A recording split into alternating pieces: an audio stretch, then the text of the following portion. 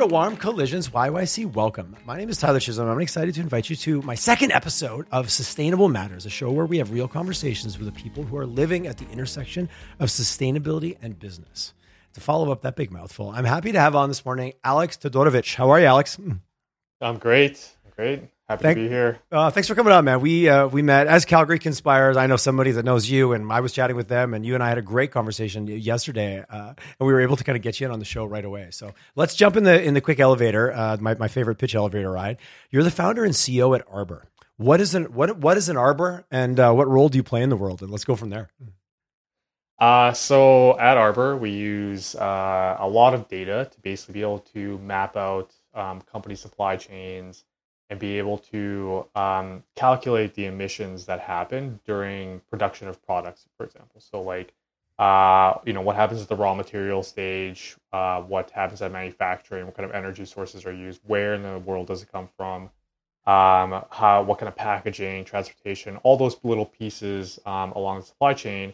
We use data to basically be able to create a journey of a product, regardless of retail, automotive, or whatever it is. At the end, we give you kind of an emissions calculations of what happened. And we use a blend of data provided from the company itself, but also data that we have on our end to fill in the gaps. Because as you can imagine, supply chains have like thousands of moving pieces, and it's at this point in time, it's almost impossible for like a single business to have all of that data under the hood.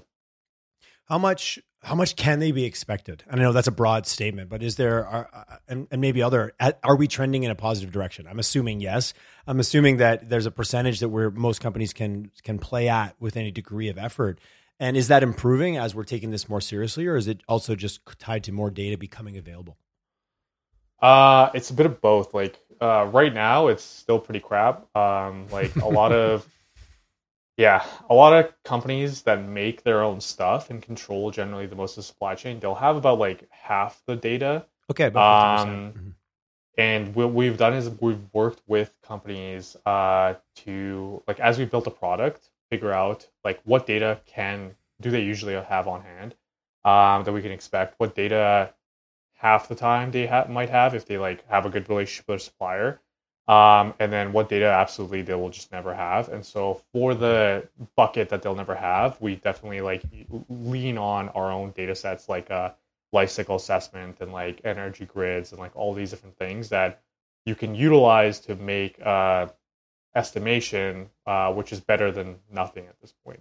But to your question, it is definitely trending upwards because of all the mandates that are coming in from like different governments. So like Scope 1, Scope 2, Scope 3 emissions reporting and all these things like that are becoming a real thing across Europe, North America as well. And because of that, these companies have to have more data on hand. So they're kind of scrambling right now, to be honest. Okay. So the regulatory hammer is driving this more than anything. Yeah. And also like you said, like more broad scope data is becoming available, more accurate data is becoming available to fill in those gaps. Well, I can only imagine if I think about global supply chain, my stuff, we'll just call it stuff for lack of better description. It's going to be on a boat somewhere. It'll probably be on a plane somewhere. It'll probably be on a train somewhere. And those are probably, I would say, more universal data sets or consistent, whether I'm putting a barrel of X on a train or I'm putting a crate of Y. If it weighs a certain amount and it travels a certain distance, there's probably I would imagine there's standardization there in terms of consistency. Yeah, exactly. Like, so for example, like we've built this engine out, but then there's pieces that you can take out. We call it microservices.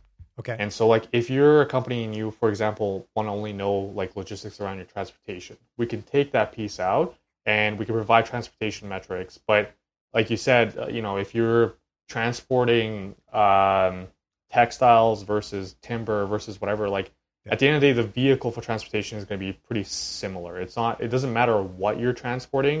It just matters like what point A to point B is. And that helps us understand like, is it trucks? Is it vans? Is it airplanes, maritime? And all those have like similar signatures and routes that they take.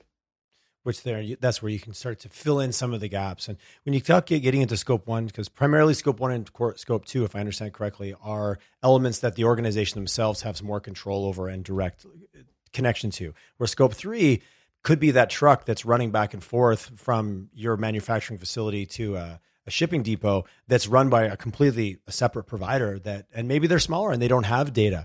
Am I understanding that correctly? When I know it's probably a lot more complex, but that's my armchair understanding of scope 1 versus scope 3. Yeah, it's pretty much it. Like basically, so scope 1 and scope 2. Scope 1 is all the stuff that you own as a company. Okay. Scope 2 is everything that you utilize for like energy, for example, like steam and cooling and heating and stuff like that. Okay. But so the interesting thing actually is like scope 3 wasn't around, and it was kind of created as a result of essentially around the 1960s. That's when all these big companies started offshoring their work. Okay. And everything before that was largely made close to home, and so we didn't really need scope 3. But all of a sudden, because you're offshoring all your work and people were putting their hands up being like, well, that's not my problem. That's that other country that's handling this stuff for me. Which we've realized over the years that no, it is your problem and you need to have accountability to what's going on the other side of the world. Exactly. And like the craziest thing is, if you look at like emissions tracking for countries and stuff like that, like a lot of the Western world, their emissions are going down. But on the third world countries, their emissions are going up. And the reason is because we're getting stuff more produced, but it's being produced somewhere else, and they're the ones taking the emissions hit, basically, for our goods and services. The dangerous offset, but we all live on the same spinning globe, right? Exactly. So, oh no, I'm doing great, but don't look over here at this group who also, from an economic perspective, is using that opportunity to do manufacturing to kind of raise up their economy as well. Like it's a tricky balance of who gets to point the finger at who. And like a lot of our food comes from those places, and like like India this past year had insane floods, and that like destroyed their textiles and their like crop growth and all this stuff like that, and like really put a huge impact on the world supply chain. And so, why are we willing to put ourselves through that? Like, I don't know. We're branching quickly outside the guardrails of this conversation. Yeah, let's talk about global issues and onshoring and all the things. So let's talk about your customers. You're based in Western Canada. I met you through Leah introduced you to me from Thin Air, the head of story over there. And she's a raving fan of you guys, by the way. I don't know if you know that, but she's fantastic. That's who you always want, Leah Sarah, who you always want in your corner. So I hope she listens because we're giving her a solid shout out here. Leah's always dragging me from one thing to another. Like you talked. She did tell me that. She told me that. No, she's awesome. I love her energy. So that's how I got introduced to you through this new kind of show format. We wanted to kind of focus a little bit more on sustainability and the broad scope of everything that falls under that, which we'll unpack a little bit. But you guys are based here. Are you finding traction with North American companies, with Alberta, Western Canada? Where are you seeing your personal client base and getting interest to start building your side of the business, and who's coming to the table? So most of our traction has been within Europe. It's mainly because things are a lot more aggressive there in terms of like environmental management and the mandates that are coming in and stuff like that. Like France is launching very aggressively this like eco label that essentially like on products that you're launching or they're releasing, you have to put like an estimation of CO2 on them. So like clothing tag will have to say like how much CO2 is estimated that it generated for consumers to understand it. Oh, I didn't know that. I didn't know it was that like a number. We just wrote a blog on it, and it's pretty crazy because like that I've talked to companies like large scale companies like from like the skiing world, let's say. And they're all looking at that. Like I asked them why are they wanting to use our software and why do they need these metrics? And they're all looking at, they're like, well, France is doing this thing, and I'm pretty sure it's going to become like a global thing sooner or later. So we need to get ahead of it. Yeah. That's powerful. You and I talked about a little bit of this offline. When you see things like that, where we set goals or we set targets without necessarily having fully understood how we're going to get there, whether it's for political gain or for marketing purposes or maybe a bit of PR, all of the above. What are you seeing in terms of, and maybe getting into even just your own thoughts as an organization that's built around measurement and really understanding what's going on. And then you see these, I would say sometimes pie in the sky numbers just thrown out by 2025, this, by 2030, that. How do you are we playing with fire with some of these goals, or are we just setting ourselves up to trip and fall? Yeah. Or all the above. I don't know. It's some of the goals are ridiculous, and like So there's a huge differentiation between what we do and what ESG is. And like Okay. Well, yeah. ESG, Let's go down that road a little bit because I think you can't live in certainly Western Canada without having bumping into that acronym somewhere in your daily travels. Mhm. exactly. And so like what I've learned recently, which is shocking to me, but I guess I shouldn't be shocked, is like in terms of ESG reporting right now, like 90% of it, or so 10% of it is data. 90% of it is just like qualitative stuff. Like, Oh wow, I did not know that. yeah, like is it, I would have not. I would have aspirationally not thought that. it's crazy. Like it's like, does your executive team care about carbon reduction? Boom, check mark. Like that's the kind of stuff that's on like reports right now. And Okay. is that going to help you reduce your? Does that help you understand where you're at right now? No. How are you gonna? If you don't know where you're at right now, how are you going to know you improved or like track those like measure those month over month or year over year changes? I think there's like a huge change that's coming, but needs to happen much faster because I think a lot of these companies will realize that the goals that they've set, like you said, those like 2025, 2030, are actually just unattainable. Like, and they were just kind of like a marketing campaign, basically. No, and hey, as a marketer, I appreciate that, and also it's the challenges. It kind of erodes confidence, and it sounds good now. Like trust me now, but try to look but try to look away later when I don't meet my Yeah. objectives. So from your perspective and what you do as an organization and being somebody who appreciates the data, from chatting with you, is there a way can we get that back on track? Or it feels like the genie's a little bit out of the bottle. I know we're kind of getting a little bit philosophical now on where we should go, but this all catches up with us. And whether it's Yeah. election promises or leaders of organizations portraying something to their shareholders that turns out not to be true and hurts them later, which hurts everybody in that environment. Is it really just about coming back to what you guys do, which is we need more data so we can? It's not to say we're not improving, but maybe the numbers we set we were going to improve by are what's realistic, are what's going to make us look like we failed when maybe we didn't. Yeah, we could definitely get back on track. Like the whole thing is that what we focus on is all of these like ESG platforms or reporting platforms and all stuff like that. They're actually going to need to come to us to get the data. Like someone is going to have to actually get first assessed in terms of like the measurements and then get those numbers and then they can report. And like we're not going to do the whole like reporting stuff. We're the data provider Okay. to make all this stuff possible. But I would say one thing like ESG itself has had a pretty good impact in terms of like negative, but also there's positives that have come out of it. So Okay. to give you an example, like when we first started, we didn't like not started our company, but just started dabbling in this stuff. Okay. We like one of our co-founders was like, it's like, oh, I took this class in university, and the prof talked about this thing called ESG. We were doing a what's it called hackathon that was sponsored by ATP, Okay. and this was right before COVID hit. And we were like, oh, let's check it out. Like, let's play around with it. And we ended up taking like second place in the whole thing or whatever it was. But if you look at Google, like trends, and you search like I think it was like February 2020, ESG was like no one was talking about it. Interesting. And Yeah, if you look at it from then and now, it's exploded in relevancy. And I would say the biggest thing that it's accomplished is just getting people to communicate about it and start understanding about it. And like, it's even like showcasing how shoddy of a metric it is has created this huge urgency and call for actual like more data and like more understanding and all those things like that. I think without that piece, like we might have not had the I appreciate that. Yep. explosive turnaround that we've had so far. Yeah, it did feel like it came out of nowhere in terms of like all of a sudden it's in every conversation and the acronym. Everybody loves dropping an acronym in a conversation as well. Have you much conversations with companies and let's talk honestly with our fossil fuels industry and the oil and gas, the energy sector here in Western Canada? Is that an audience that you've had chats with? Has there been any interest? Or I appreciate that most of your companies are maybe on a global or a European scale. Like not directly. Like so, I have friends that work in oil and gas here and stuff like that, and I always kind of poke them and prod them, be like, "Hey, yeah, are you guys you live in ready Calgary, yet? you have friends that work in the sector for sure, 100%. Yeah, like you guys ready yet? Like, because we're not gonna dive into something. Generally, like like as a startup, a rule of thumb is like if you're going to put effort into something, there needs to be proven ROI that you're going to get out of that. Because it's not necessarily that like capital is your big bottleneck. It's just time. Like you have to use your time as much as possible.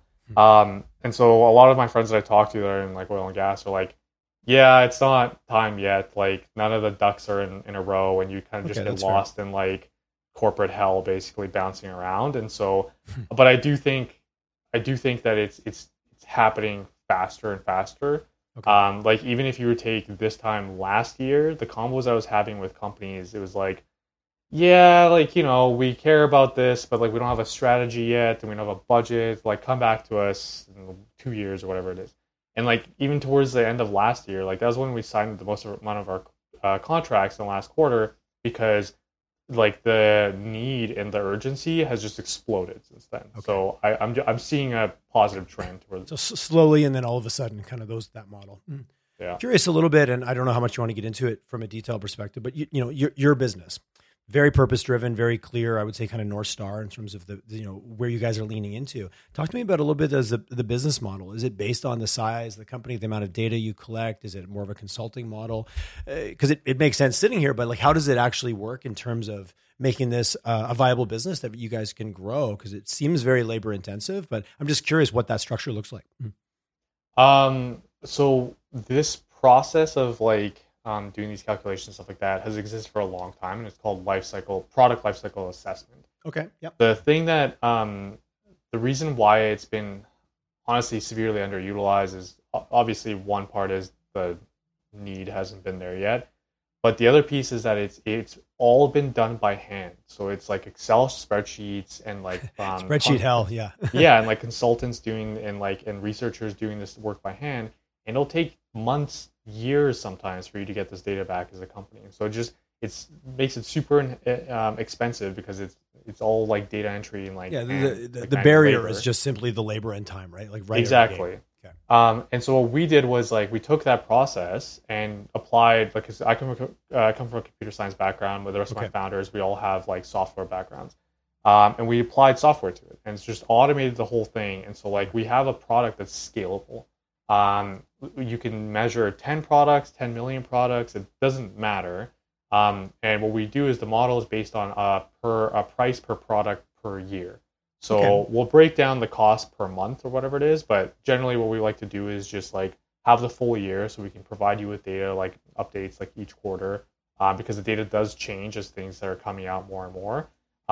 And really like our pricing is set up on, are you a large-scale enterprise or are you not a large-scale enterprise? Because generally, if you're a large-scale enterprise, we have to do like a bit of integration work to integrate directly into your like product management software.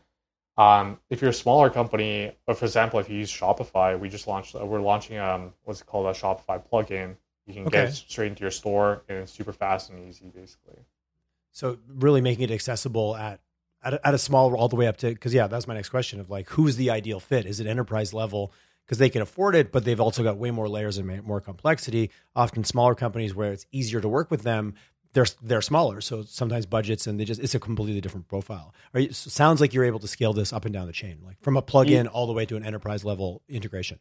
Yeah, like what we've done is developed it so that it's for the smaller companies, it's just self-serve basically, so they can just kind of use it and do everything through the dashboard. So true kind of SaaS model. Exactly. But then if you have an enterprise, like the only piece that can be kind of complex sometimes is that integration process into like finding where's the data. Because what we want to do is like sometimes what we'll do is we'll send them like an input form for some products to showcase them like the power of our product, let's say. And it has a bunch of data fields of like, manufacturing information, transfer, all this stuff like that. And they'll come back and like, wow, that was like a lot of work for us to get this data together. Like I had to talk to all these people. I'm like, see, okay, now if you just let us integrate into where that data is, you don't have to do any of that. Yeah. So yeah. Well, it's a great buying strategy. Feel the pain and then see the solution, right? Exactly. Kind of buying 101. Is there an accreditation process? Is there a third party? I guess thinking about you being the static, like I'm taking your data, but your data may be skewed or fragmented or incorrect in some way. I guess how is there part of your business that say more is it track record or like how do you prove to a company when they say, well, I know it's our data, but how is your system? How can we trust it? Maybe is what I'm looking for. Is there anything that you can use from that, or is it more just time and experience and examples of successful engagements? Yeah, that's the number one question is always like, how can I trust the data, right? Yeah.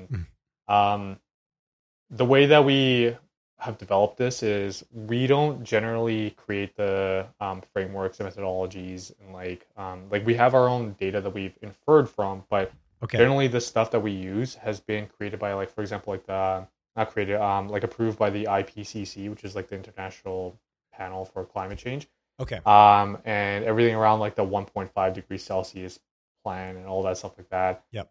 So we try and use it's like I try to use this example where it's like, I mean, everyone hates tax software, but it's just kind of a similar thing. The framework is there, it's set up, and they've created a way to make it easy for people to use through automation and make it fast. And you're leaning up against a standardized approach of this is how you're going to process this information. Exactly. And like the other pieces, like the things that we own, are the inferences that we've made through the data. So like connecting suppliers and like to like different companies and like being able to create like a database of suppliers and like understanding of what they look like. And it's kind of like, I think I used this example when we were talking earlier, but it's like how Facebook will use friends of friends to make inferences about you and like to understand more about you based on what your friends like and do or whatever it is. Which really is the kind of the network effect of so many technology platforms. Like the more data, the more accurate, because we can make more cross references, and because computer power is so powerful, you can process so much data.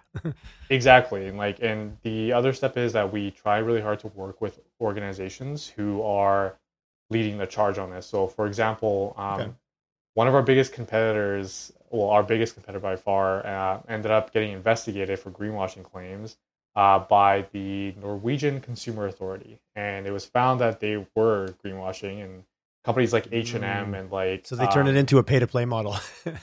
Yeah, it was really bad because like we knew like we not that you wish ill on your competitors, but that's not a bad thing to happen to a competitor. No, but like we looked at the data like from 2 years ago that they were spitting out, and it was just I was like, there's no way. Like they were saying polyester was like good for the environment, and like it's a lie. Like it's not. And surprise, like all of these companies like Zara and H&M and all these places use polyester the most. So of course they're gonna like try to use this tool.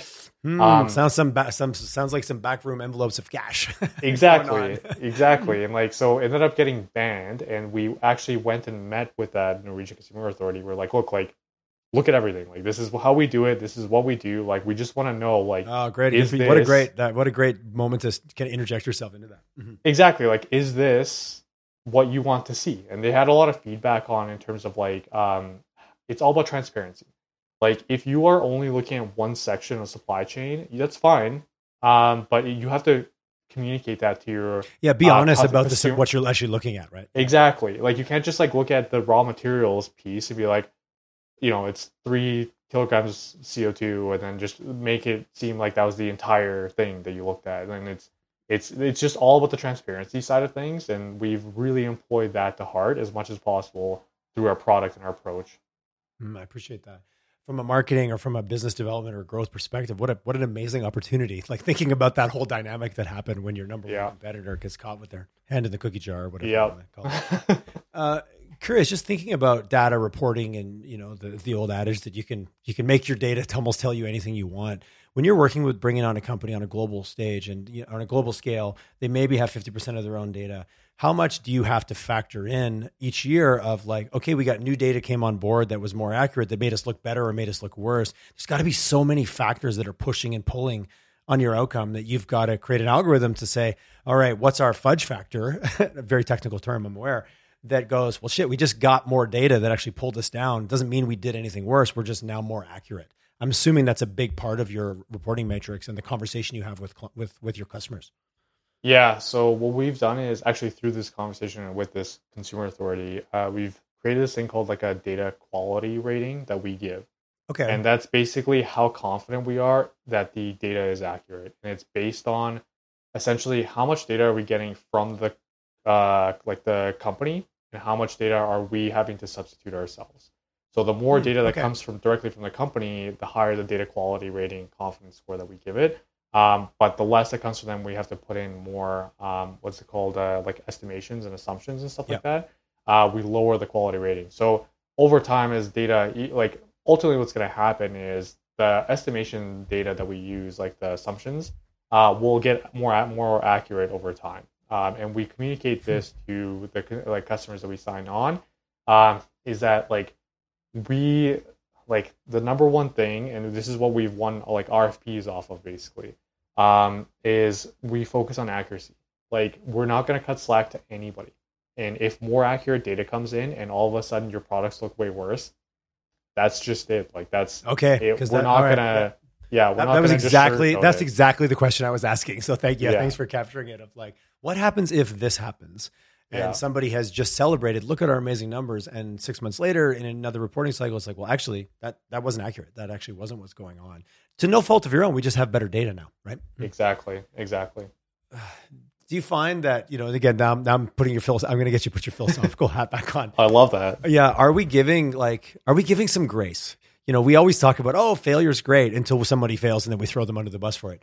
Is there some tolerance, and do you feel that would maybe help at this stage of where we're at, where we're in the process of getting better data? We've got companies that are willing to, I'll be candid, put themselves or their brands at risk by doing this work and maybe finding out things that they didn't know or didn't want to know, and all of a sudden go, oh shit, this was real. I don't know, just curious what you think, and from a trend, are we giving enough bandwidth for organizations, or are those lofty 2025 2030 goals making everybody look like the villain for even trying to be better? Um, I think honestly, like what we're seeing is a total shift in how the market is going to work, like the global market is going to work. Okay. Um, from a consumer perspective, like people, as much as you'll see like someone saying that they don't care, or whatever it is, like a global scale, like there's just all the data in the world to showcase that consumers more and more are making choices based on environmental practices, or like things that they see from a brand or a product perspective. Mhm. And this is, I think, just gonna drive its competition. Like if you don't Yeah, it's a evolve with competitive advantage, that, or it's not, right? yeah. Mhm. And like there's this kind of the way that we talk to brands is like if you want to differentiate yourself, the easiest way right now is just to be transparent. Like just just when tell people. honesty is a differentiator. Literally, like, and Yeah, it's like totally. people appreciate that, and they create this like it's a higher brand loyalty. But like even we've run like for example tests with our data like before and after on products, Okay. and like the most recent one we just did a case study that we launched on LinkedIn. We showed, and there was like an increase in conversion rates by like 28%. So it's clear that like if you're just I more love the ability willing to to directly communicate, correlate it to a consumer activity or decision, or buying exactly. a buying trigger. Mhm.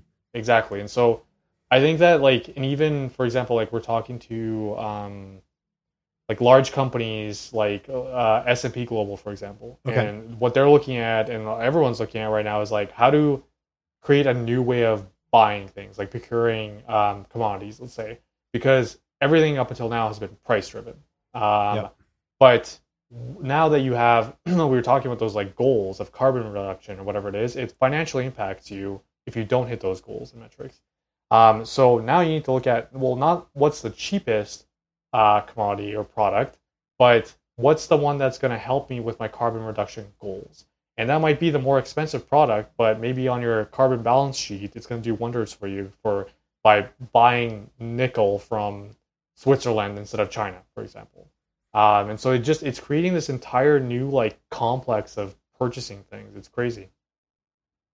With your customers, are you doing a lot of, like, what's your blend between more of a like just B2B industrial, whether it's commodities or shipping parts around the world for a facility of some kind, or direct to consumer? You mentioned the tag on my clothing. Do you kind of have a balance? Have you seen this more of an uptake in the companies that have direct to consumer, like that consumer's in the store physically looking at the label or seeing it on social media, versus a company that's shipping parts all around the world? It's a bit of a split. So like within North America, it's definitely right now is a lot like driven by the consumer side. So Okay. like Okay. most of the people that we talk to are people that are like digital experience or like marketing people or salespeople that are seeing this like, conversion rate uptick by having this data Yeah, you can't available. deny that number and you're tracking it. Because on Exactly. your website, it leans a little bit more. Like when I first read your website, I talked to Leah. She's like, no, it's much broader than that. It definitely leaned me towards more of a consumer feeling in terms of with your brand and even some of the content on your site currently. And then within Europe, though, it's a lot more, they want the data internally because they want to be able to report and they want to be able to make decisions on what products they need to get rid of, what products that they should be looking at, how to make their next year's products based off understanding of so operational decisions emissions. Beyond kind of marketing, new features and benefits to throw on your marketing campaign to exactly to oversimplify it and compliance and all those things like that. So it's a bit of a split, and I think like both are going to like merge pretty soon, but it's interesting to see like the different dynamics in the different markets and what different people care about. North America versus Europe, does regulatory, some of the comments you made about the companies you're talking about in Europe, they're looking at their product decisions. They're looking at what their next year is going to be on their mix, where they're going to do them. Is that more driven by an internal strategic, or is it still regulatory is the biggest hammer in this whole thing? Mm-hmm.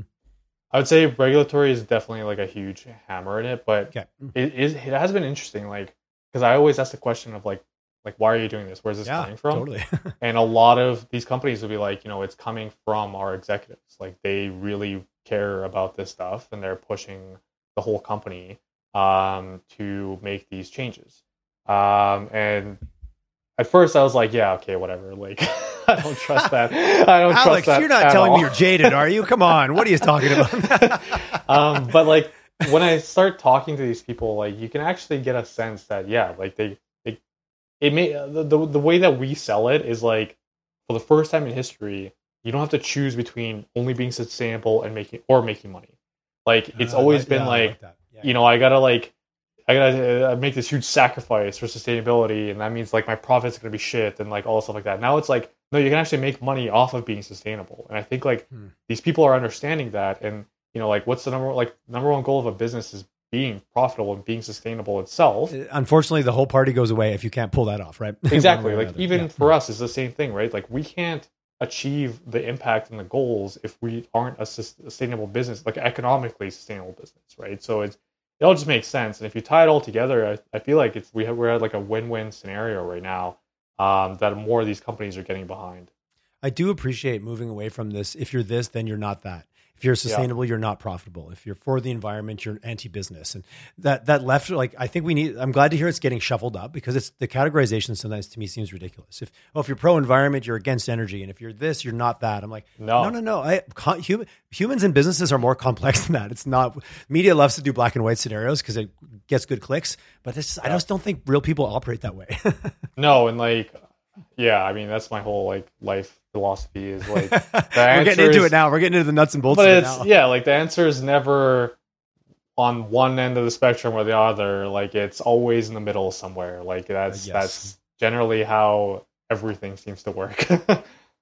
My business partner, I think his daughter was 8 or 9. He came to work and he goes, oh, my daughter. He goes, I'm using parenting to like giving her choices. And I'm just like, okay, Brooklyn, do you want to get ready for bed or brush your teeth? She's like, Dad, I need more choices. Something about it struck me so funny. I'm like, that sums up so much right there in that statement. Dad, literally. And he's like, I lost it. I started laughing and he goes, yeah, I don't think either happened at that point, but she outsmarted his this or that decision matrix. Yeah. I guess as anyone I know has kids, leave it to your kids to show you where your blind spots are. Going forward with the organization, something I did want to touch on. I meet a lot of companies that are very mission and very purpose led, sometimes to the detriment of their balance sheets or their ability to be profitable. You were very clear, like, oh, we're a bunch of coders. We're a bunch of computer science guys. We're coming from that background. Hey, what's this ESG acronym? Like, I even appreciate like I'm pulling the threads of kind of how you told it in that story. Was that a coming together of like, I'm a coder, I'm a computer guy, I'm a computer scientist. Hey, there's a real opportunity here. And it's also something I believe in. How did that form the DNA of your organization of like the practicality of building something to manage the like big data like you guys are doing? And also the fact that you're leaning into a big purpose-driven North Star for so many people right now. Did it kind of come together that way, or was that a merging of some different values and skills? Uh, Definitely like I had to do a lot of really fast learning Yeah, through this whole journey, and I had really great people to learn from. So like we're nice. really close with Thin Air Labs, for example. So like James Lockery and Rick over there and Ragu. Yep. Like I've spent the last couple of years just soaking up all the knowledge that they have from like an it's a, operational it's a business. it's that's a knowledge rich environment you're in over there. Literally, I know like those guys and what they're and that whole organization. I'm a big fan of what they're doing. So I believe, yeah, I'm sure you were drinking from a fire hose. yeah, and it was just the faster that I could learn on the business side of things. Like I haven't touched code in the last like year and a half. Like Yeah. it's I got it. you just when you become CEO, there's like you're doing a bit of literally everything, but like it does give Many me hats, but you're very seldom doing the thing that probably got you into it in the first place. exactly. It's a very consistent But phenomenon. I would say like being a CEO, coming from a computer science background, like it gives you such an advantage. I can go into these conversations and like I know what we're talking about. Like even when we start getting into You're not like getting bullshitted by the coders. exactly To be or like blunt, because even I like have been before. even on sales calls or like even on like pitches for like VCs and stuff like that. Like I can talk tech and product and stuff like that. I don't need to go like bring in my Yeah, CTO to let's like wait. Let me save get my me. CTO. You can, yeah, okay. Exactly. I do appreciate, it, especially at this phase where you're having probably so many different conversations in the course of a day, from a deep ESG reporting, kind of global purview of what's happening in Norway, or versus what's actually happening at the code level in the back end of your system. Yeah, and it helps you make decisions so much quicker. But I would say like the four of us always were pretty purpose driven. Like Yeah, we weren't like chaining ourselves up to trees and stuff like that. But like I always, I I appreciate the always clarification. No, I got it. yeah, no, I always like really wanted to do something that was bigger than myself. Like I always get bored in jobs that I've had. Like I've had many jobs. Like Mhm. I worked at like the UFC for a while, and like that wasn't like I'm not knocking on it. It's just like I felt It like ran I its was course. No, it wasn't for you. I get it. exactly. I Yeah, felt like I was like again the classic like cog in the machine of like anything that I yeah, was doing or working on didn't really feel like I had any impact yeah. No, I basically. appreciate that. So what we wanted to do is like how can we like if we're if I'm recycling every single day, it does nothing overall into the whole it's a drop in the bucket Yes, basically. yeah, I But appreciate that. if we use data and software to reach like millions of people around the world and they're all doing some activity at the same time, now then you're scaling the impact that's happening there. And Mhm. that's kind of what thought process was always like scale, automation, like data, software, like how do we reach the biggest amount of people, get to the source, like to make these impacts happen faster, basically. Where the really like where your two worlds, kind of your view of doing something purposeful, but your background of understanding how to do that, right? Yeah. Yeah. Because having the big Exactly. idea, that's always the gap. Sometimes, like you got the big idea, but you don't have the tech background to kind of get both coming together, and so that you have four founders. How many? What's the size of the company right now? How many of you are at it? So we're up to 20 people. Nice. Yeah, so we incorporated in like January 2021. That was when we like raised our first round, and then uh, yeah, we were four guys just working in a Just basement. hammering on the keys. Yeah, literally working in a basement. Like we weren't paying ourselves at that point. And then once we raised our first round, everything changed. Like we got an office space down at Thin Air, and then like we um, and I started hiring people, and that was crazy because you just No, around like that, like that's a whole nother world. And yeah, a lot of business owners in the early stages didn't always sign up for that part. no, exactly, and like It's a interviewing whole nother people, thing. Yeah. man, that was wild. Like yeah, like starting to get to like know people, and around that like 14, 15 person mark, you start seeing like the dynamics of people's like teams and like Yes. relationships and like personalities and stuff, and it's definitely like I was reading one thing where it was like all these like I don't know some CEO or whatever it was, but he was saying that like it's the like the problems that you think are small or like pointless are actually the big problems like as a CEO, and I've really been like leaning into that because if your team or part of a team like isn't working correctly together, like that's a huge thing that's going to only just get worse over time. And so like you have to It doesn't really just like go away. I 100% agree on exactly that. like Yeah. you have to spend and we've spent so much time on our like culture and like making sure that people like really love working here, and that's like we've had 100% retention. Like we don't have any issues in people wanting to Oh, leave right or on. anything like that. So And is Yeah, everybody that's here in been Calgary? Well, you look like you're at home just based on I see a guitar in the yeah. background. Not Yeah. if you have a guitar in your office, that's cool. That's awesome. But are you guys all remote? And like, is most of your team, out of that 20, are they all in Western Canada, or have you? Again, I always joke. The pandemic let everyone else know what the technology space had been doing for years: remote work and people all over the place. Yeah. Like, my friends in tech laugh. They're like, "Oh, welcome to where we've been doing it for 10 years." Have you guys, like, from a talent perspective, has that been a challenge, or do you guys have talent kind of everywhere? So most of our team, I'd say like 75% of our team is in Calgary. Okay, cool. Right on. And then we have some people in like Toronto, Montreal, and Victoria. Makes sense. Yeah. Mhm. Like I feel like the mission of our company has made it really easy to hire people and find good, smart people. I can imagine. Hey, back to a value proposition. It's also your value proposition, right? Exactly. It's part of your competitive advantage. And when it comes to hiring, that's a huge factor. Employer branding, to oversimplify it, is real. And people are highly mobile, especially in your industry. They've got skill, they got talent, they're in demand, they go anywhere.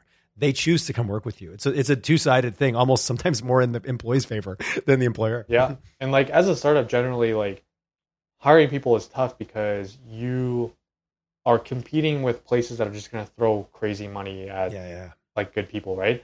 But I feel like we've hired like so many rock stars on our team because of the purpose, and like we'd be like, look, like we can't, like we know you're worth this, but right now we can't offer that. So what we'll try to do is like we give like unlimited vacation basically. So like you can I take love that. off We've been doing that. want. We've been doing that for years as well. I love It's just ways that you can, aside from just like obviously number one motivator is like being able to pay people of course, like higher amounts, stuff like that, but like you can offset these things with like culture and like the way you treat people. And I think as even more so adults. after COVID, people are very quick to value different things differently, and I appreciate that. Exactly. And time and life balance and spending time with family, those things are huge. I think there's people that are putting that maybe above other things that 10 years ago or 5 years ago was like, oh, just give me more money.